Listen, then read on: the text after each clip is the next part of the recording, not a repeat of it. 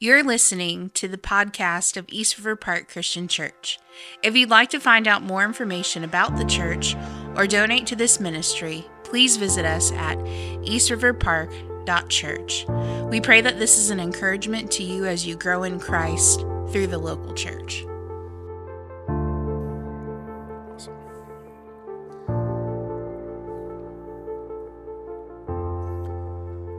Arise, arise, riders of Theoden. Spear shall be shaken, shield shall be splintered. A sword day, a red day, ere the sun rises. Ride now, ride now, ride, ride for ruin and the world's ending. Does anyone know what quote this is from? Anybody in the back? Chris, Jesse? Well, if you don't know what this quote is from, this is from one of the greatest movie trilogies ever made, The Lord of the Rings. And so I'm going to set the scene for you. 3 movies have culminated to the battle that is about to partake.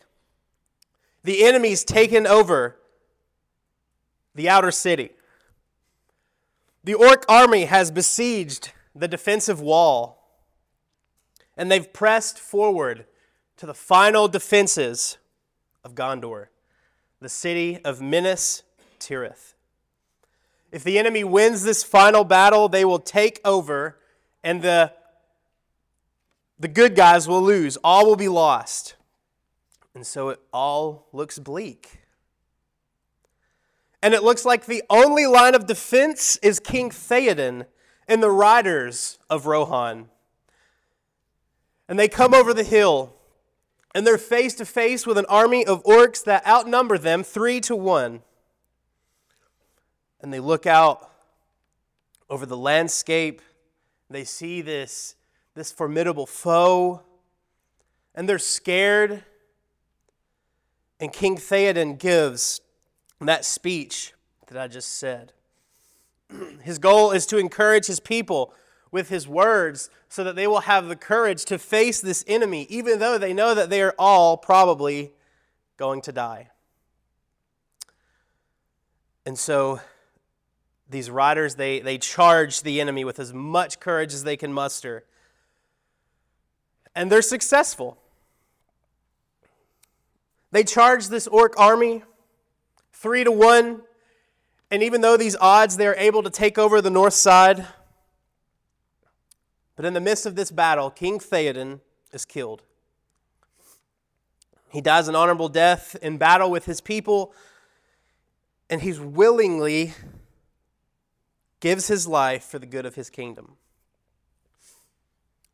In Lord of the Rings, King Theoden is my favorite character, because his life just kind of follows how most people are. He is a king. None of us are kings, though. But he is a flawed king who finds redemption.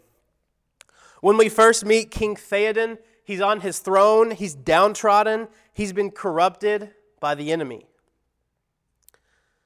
And eventually, through the main characters, he is able to be freed from this corruption, and he proceeds to lead his armies into battle. And he dies an honorable king, just like the kings of his past. And this is obviously just a movie, but we see similar comparisons from King Theoden to King David, who we've been studying all summer and who we studied for the past year and a half in 1 Samuel. David, he's also a highly regarded king who went through a dark period, and we see that through his adultery with Bathsheba and his killing of his soldier Uriah. But ultimately, he's redeemed by the prophet who's with him, Nathan. But these two kings' biggest similarity is that despite their reign being remembered as good and right, they were still just as flawed as everyone else. and I'll go even further, every authority on this earth that has ever reigned, that will ever reign, anyone that is in a position of power is also just as flawed as we are. And so with that, today we end our summer series, Sacred Exhortations. We'll be in Psalm 72, the last chapter of Book 2 in Psalms. And I'm going to pray, but if you have a digital Bible, I'll be reading out of the ESV. And if you have a bulletin, your scripture will be on the back. Let's pray.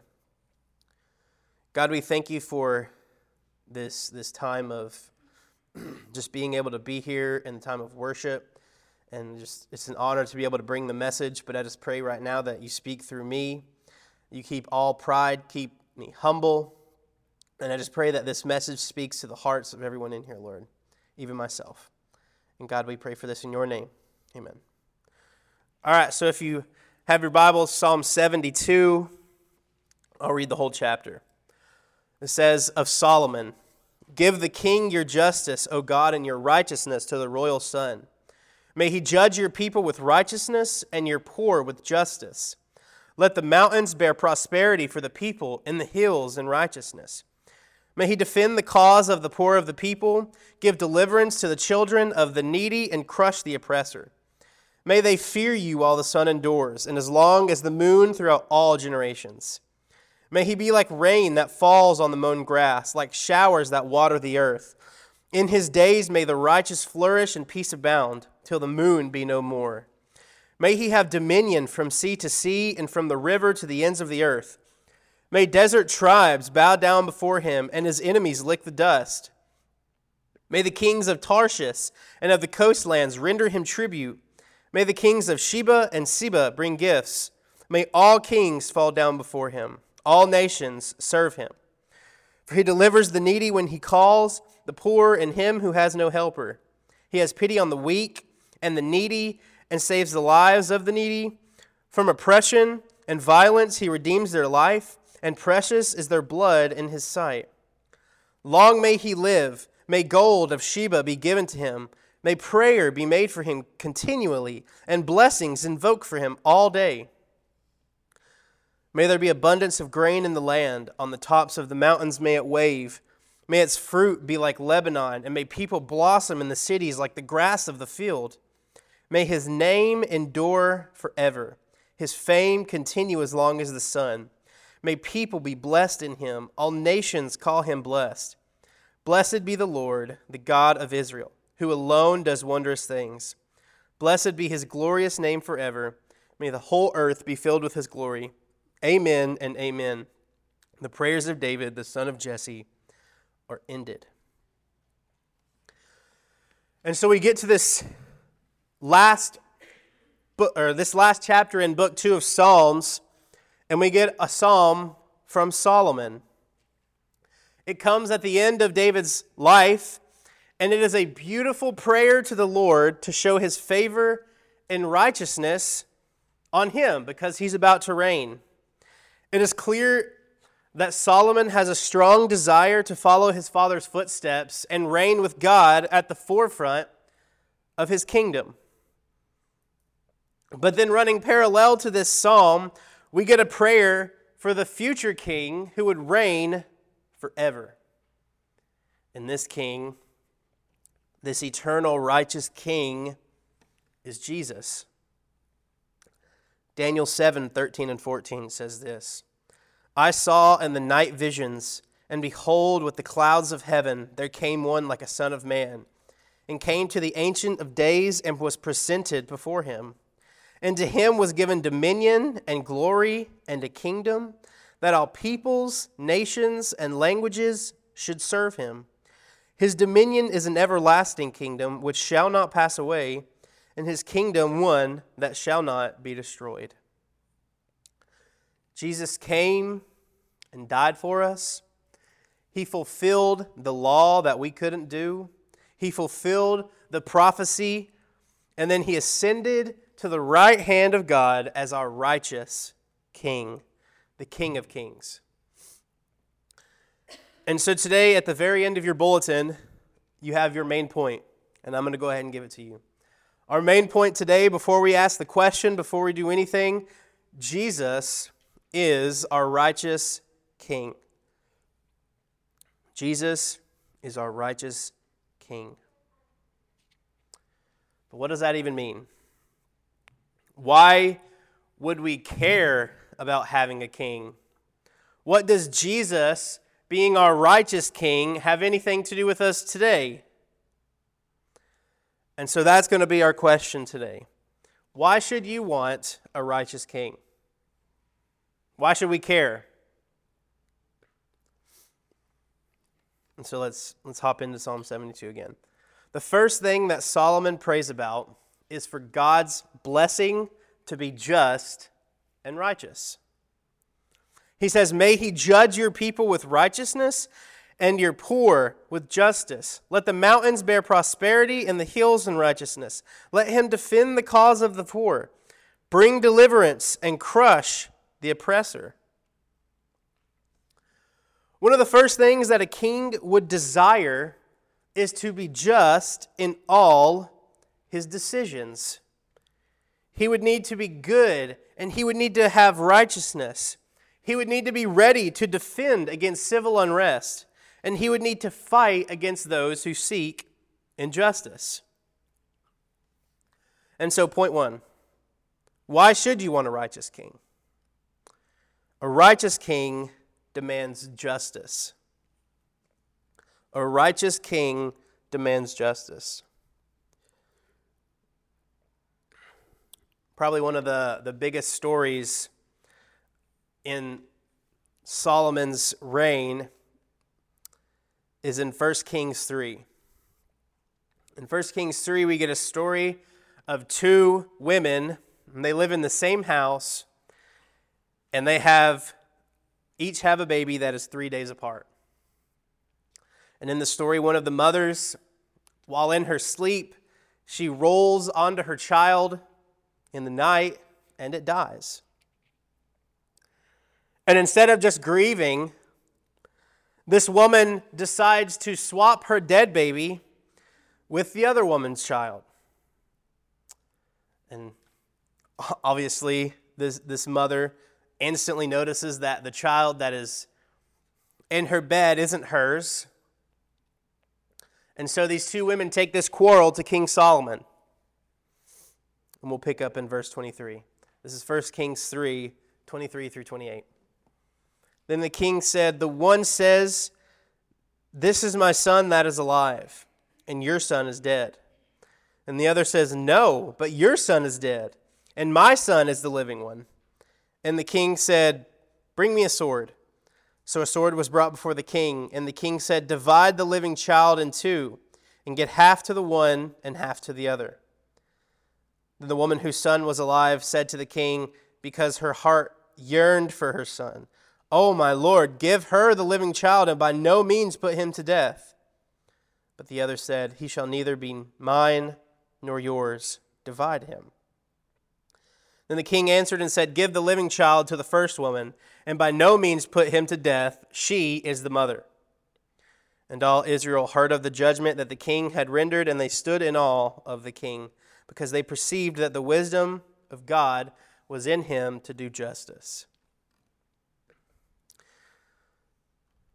Now, first off, what kind of person do you have to be to not only steal another woman's child, but then the best solution is to have the child cut in half, because if she can't have it, no one can?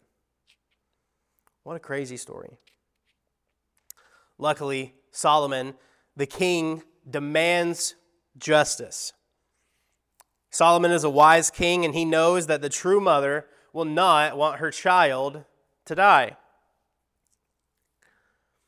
And so the two women have their responses, and the true mother is shown.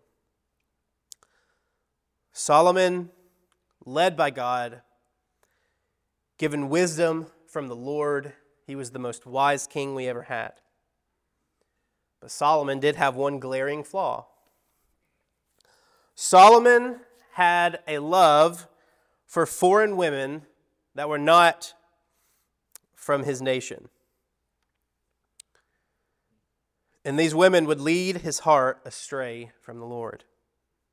Scripture says Solomon had 700 wives and 300 concubines. And in 1 Kings 11:4, we see that when you have 1,000 women from all different nations, it says, for when Solomon was old, his wives turned away his heart after other gods, and his heart was not wholly true to the Lord his God. Solomon was flawed. But Solomon had a true desire for his people to prosper. And he wanted them to be righteous. And he states that in his psalm, let the mountains bear prosperity for the people and the hills in righteousness. Defend the cause of the poor. Give deliverance to the children of the needy. Crush the oppressor. He had his people's good in mind. Yet, Solomon let his flesh get in the way of God's calling on his life. He embraced the oppressor, and his sinful desires crushed him. And if we look forward today, in America, we don't have a king. We have a government, we have a president, and I'm sure we can all agree that our government is not perfect. It seems that whoever takes the office, someone is going to get angry. It seems like there's injustice happening all the time. And this psalm gives us a good idea on how to act towards authority.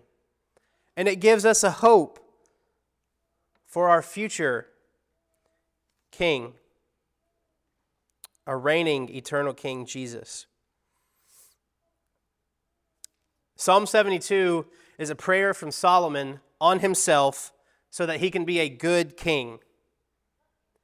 And we can take that and make that a prayer for our authority. The government is our king. It is the authority over justice, and as Christians, we are told that we must make a priority to pray for those who have authority over us. Defend the cause of the poor, of the people. Yet we don't really see that. We should be praying, give deliverance to the children of the needy. And we don't really see that. We say, crush the oppressor. We don't really see that. But luckily, we know that Jesus, our righteous King, has already crushed the oppressor through his death on the cross. He has delivered his children, and we will be with him in heaven one day. And he will, at the end of times, make his enemies a footstool under his feet. And to that, I say amen. But I'm not going to lie, as I was studying for this sermon, I was a little convicted. Am I actively praying for my government? No. Are we actively praying for our government? And I just find it so hard sometimes to do that because I listen to podcasts every day and I listen to some political podcasts, and the whole time I'm just like, oh my goodness, there's so much evil going on.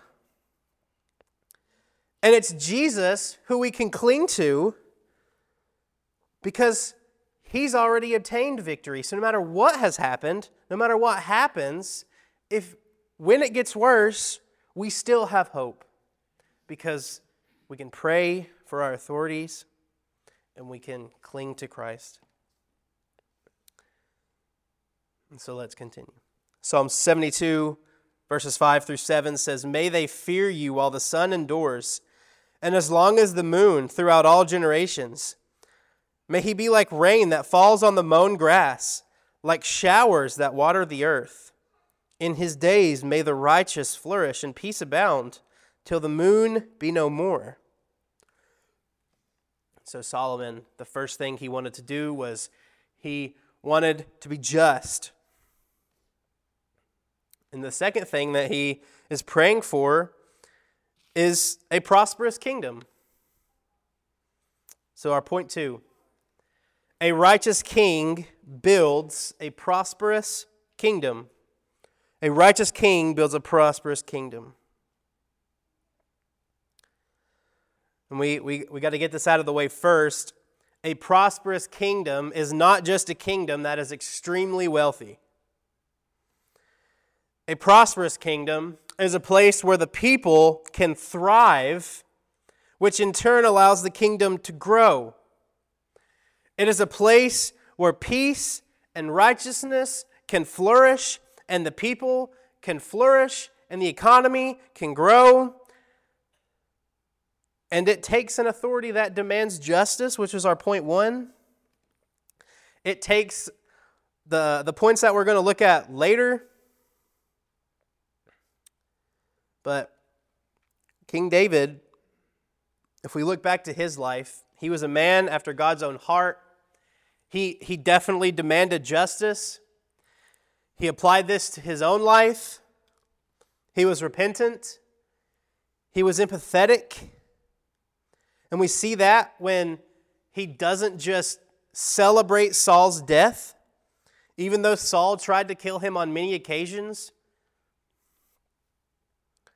David was kind-hearted, but that didn't mean that David was soft. For David to build a prosperous kingdom, he had to go out to war. He had to fight for his land.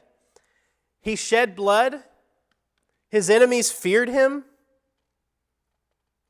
King David was a kind-hearted, battle-ready warrior. King David and King Solomon, they prioritized what was good, and that bled into their kingdom being prosperous. The golden age of Israel was during the reign of King David and King Solomon. And they just so happened to be the kings who followed God most. King David followed God his whole reign, and then it wasn't until the end of Solomon's reign, when he was old, that it says that he turned his heart astray from the Lord.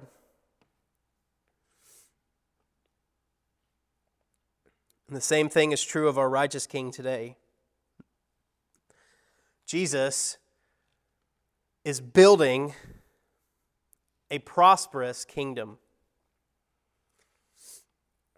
It is ordained by God that a prosperous kingdom for his children be established.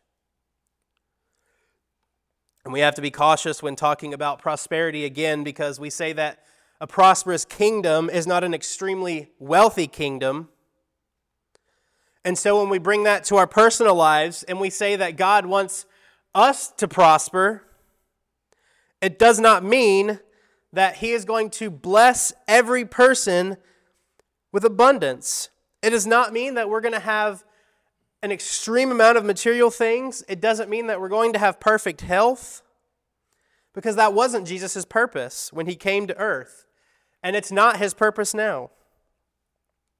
Jesus came to build a prosperous kingdom, not a rich kingdom. And also, there are times when Jesus does bless in abundance to some.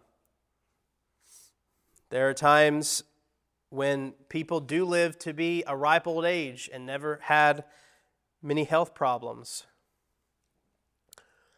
But we see this with people who hate God, and we also see this with people who love God. Their material things are not a product of their faith in Christ. John Piper has a great quote. He says Jesus came into the world to bless us in some measure now, but mainly he's trying to forgive our sins, clothe us with righteousness, make himself our treasure, seal our eternity forever, and then put us to work in the world. He fixes us, he sanctifies us, he seals us, he makes us a treasure, and then he sends us out to help his kingdom be prosperous, so that other people can be prosperous. For us to prosper, we must know who our righteous king is. We must work so that we can bear fruit, and we must rely on him to do his work in us so that we can go out and do his work. And the work might be hard, and we will see peace on this earth in our lives. We'll see hardship through our work. But at the end of the day, God did his work in us so that we can stand before God and hear, "Well done, good and faithful servant." And we will reap the infinite blessing and abundance of being with God for all eternity in an unimaginable, prosperous heaven. I even think that Isaac and Cobb were talking about this in their podcast yesterday. But a righteous king must demand justice. He is building a prosperous kingdom.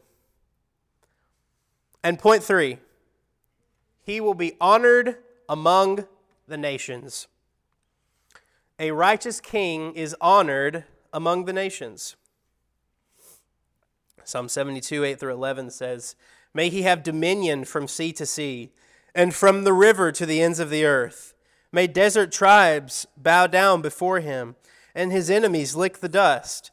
May the kings of Tarshish and of the coastlands render him tribute. May the kings of Sheba and Seba bring gifts. May all kings fall down before him. All nations serve him." So he's building a prosperous kingdom. He's just.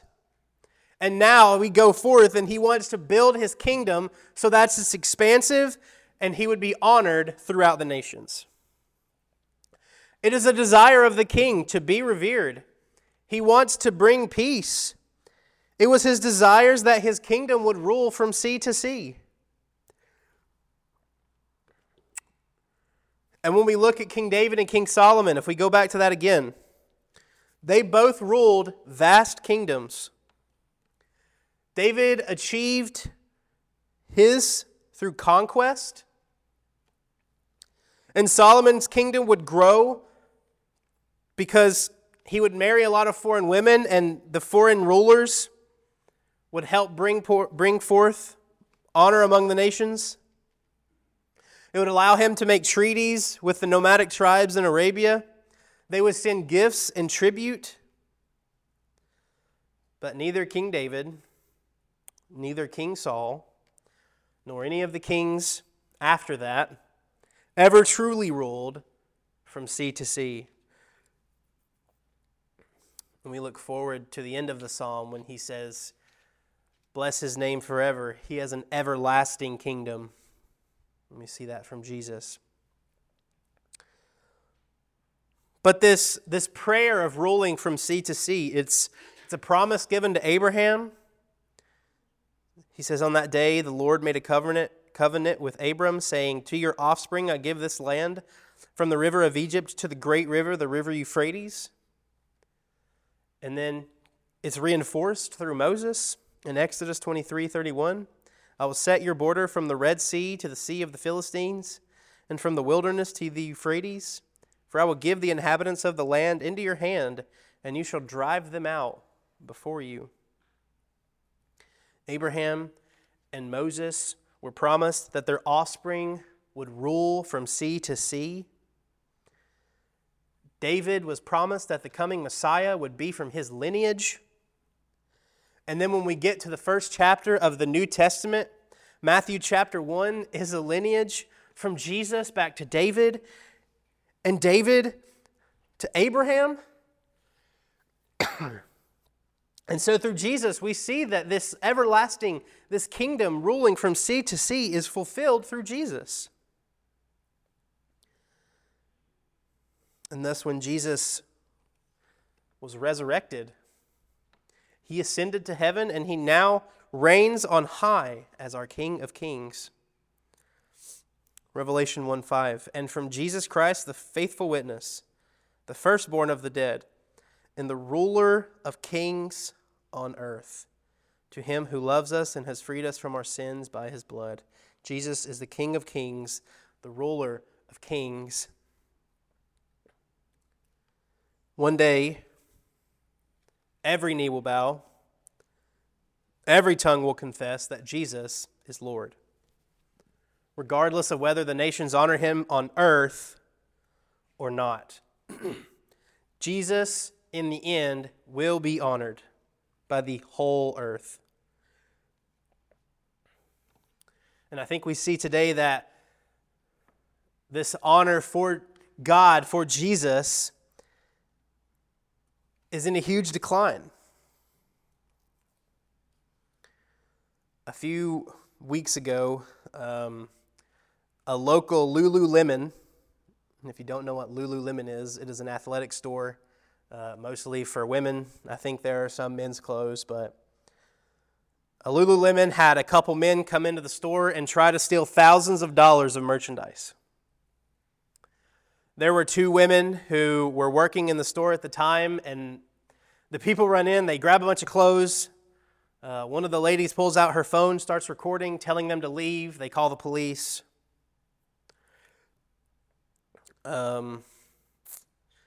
These men were eventually caught, but how they were caught was because these women recorded them, knew who they were. Later that day they were caught because they found out who they were. And so we see that and we're just like, yes, these women, they did what was right. Their bravery helped them be caught. They were like the reason that these men got arrested. And the local news story the next day was two women at a retail store, Lululemon, are fired for breaking the policy at their store.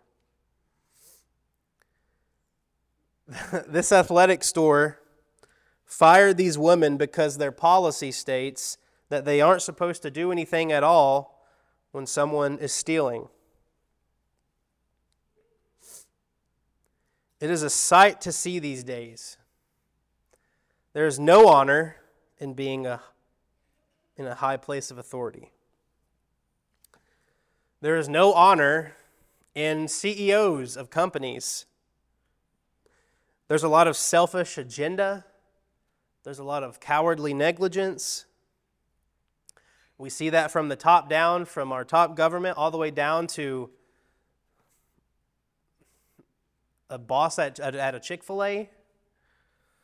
I'm not calling out our Elizabeth and Chick-fil-A. I'm just saying that as an example. Evil kings and rulers will spend their time tearing down their people, and they'll cut themselves off from the world. And sometimes it looks bleak, but when we know who Christ is, God doesn't tear his people down. He builds them up. We see through the Gospels all these people who are weak and needy and needed God. And Jesus comes up and he heals them and he saves them. And then he goes and dies for all of the earth, all who believe. He does what is good to the Father, which in turn is good for us. He's peaceful, yet he won't let his enemies bring blaspheme to his name. He will be honored among the nations. And it seems that though Solomon knew that his people would need a wise, righteous king to help lead his kingdom to get rid of injustice, to make peace with the nations, he knew that his people also needed help.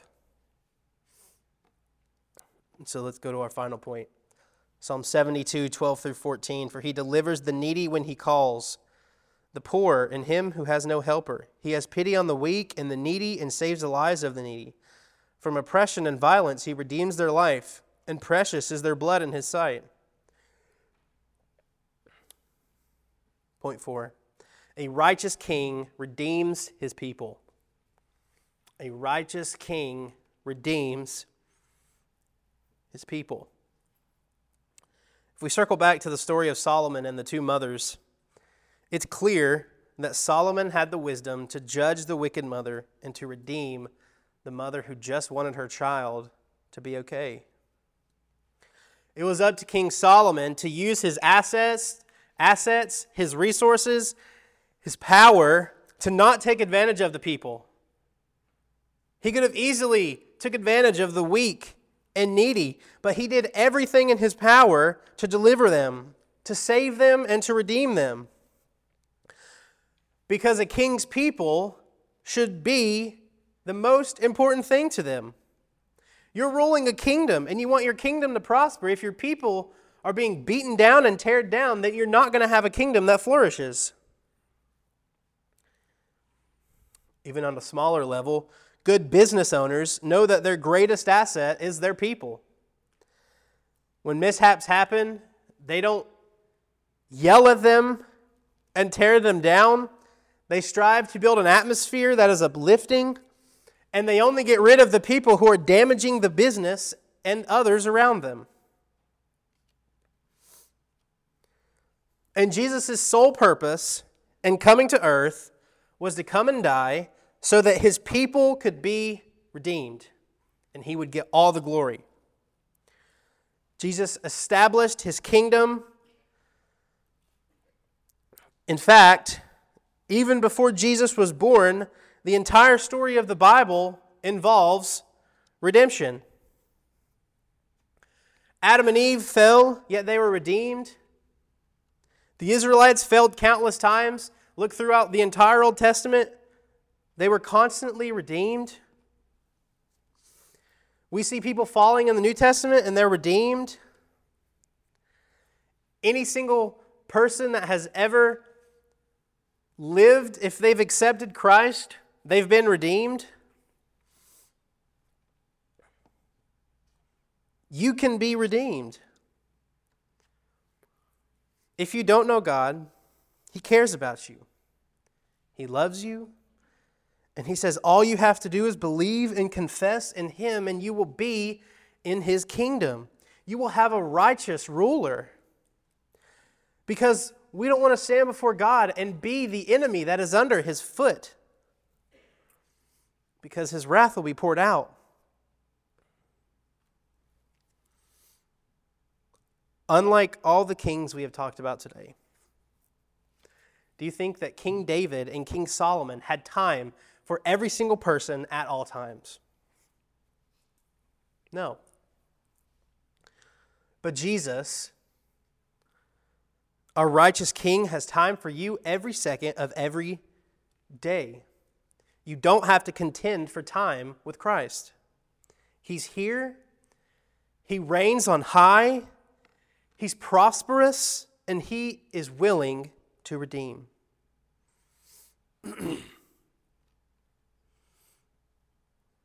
Jesus came as a righteous king to break the divide between God and his children. And so those who come to know Jesus are redeemed.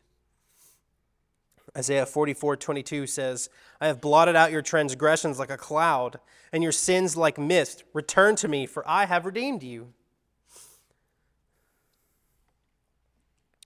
So to the poor and the needy who have already been redeemed, we give God all the glory. And to those who are poor and needy and in need of help, look to Isaiah 44:22, because Jesus will blot out your transgressions. Everything Jesus does leads them to God. And we can even see our righteous King working for the future. So why should you want Jesus, our righteous King? He demands justice. Because all have sinned and fall short of the glory of God, our justice should be hell. But God's children have been saved through his mercy. He's building a prosperous kingdom. Jesus told his disciples that he is going to prepare a place for his children, and that when he comes back, he will take them with him to reside in perfect peace with him forever. And I can't wait. He will be honored among the nations because every person, saved or not, will bend the knee to him who reigns on high. Finally, he is redeeming his people. All who have repented and believed will see their true final redemption through perfect sanctification. There will be no tears. There will be no pain. There will be no sickness. We will receive a new, redeemed, holy body, and we will reign with our righteous King forever. Our life is driven by leaders. We have leaders in our job, in our local government. Parents are leaders over their children, over our country. And all of them, at some point, will fail you. But our psalm today gives us an outline of what a great leader should be. It gives us an outline of how we can pray for our leaders. And it gives us an outline of the hope and the redemption that we can have today. And it gives us an outline for the hope and the redemption that we will have in the end.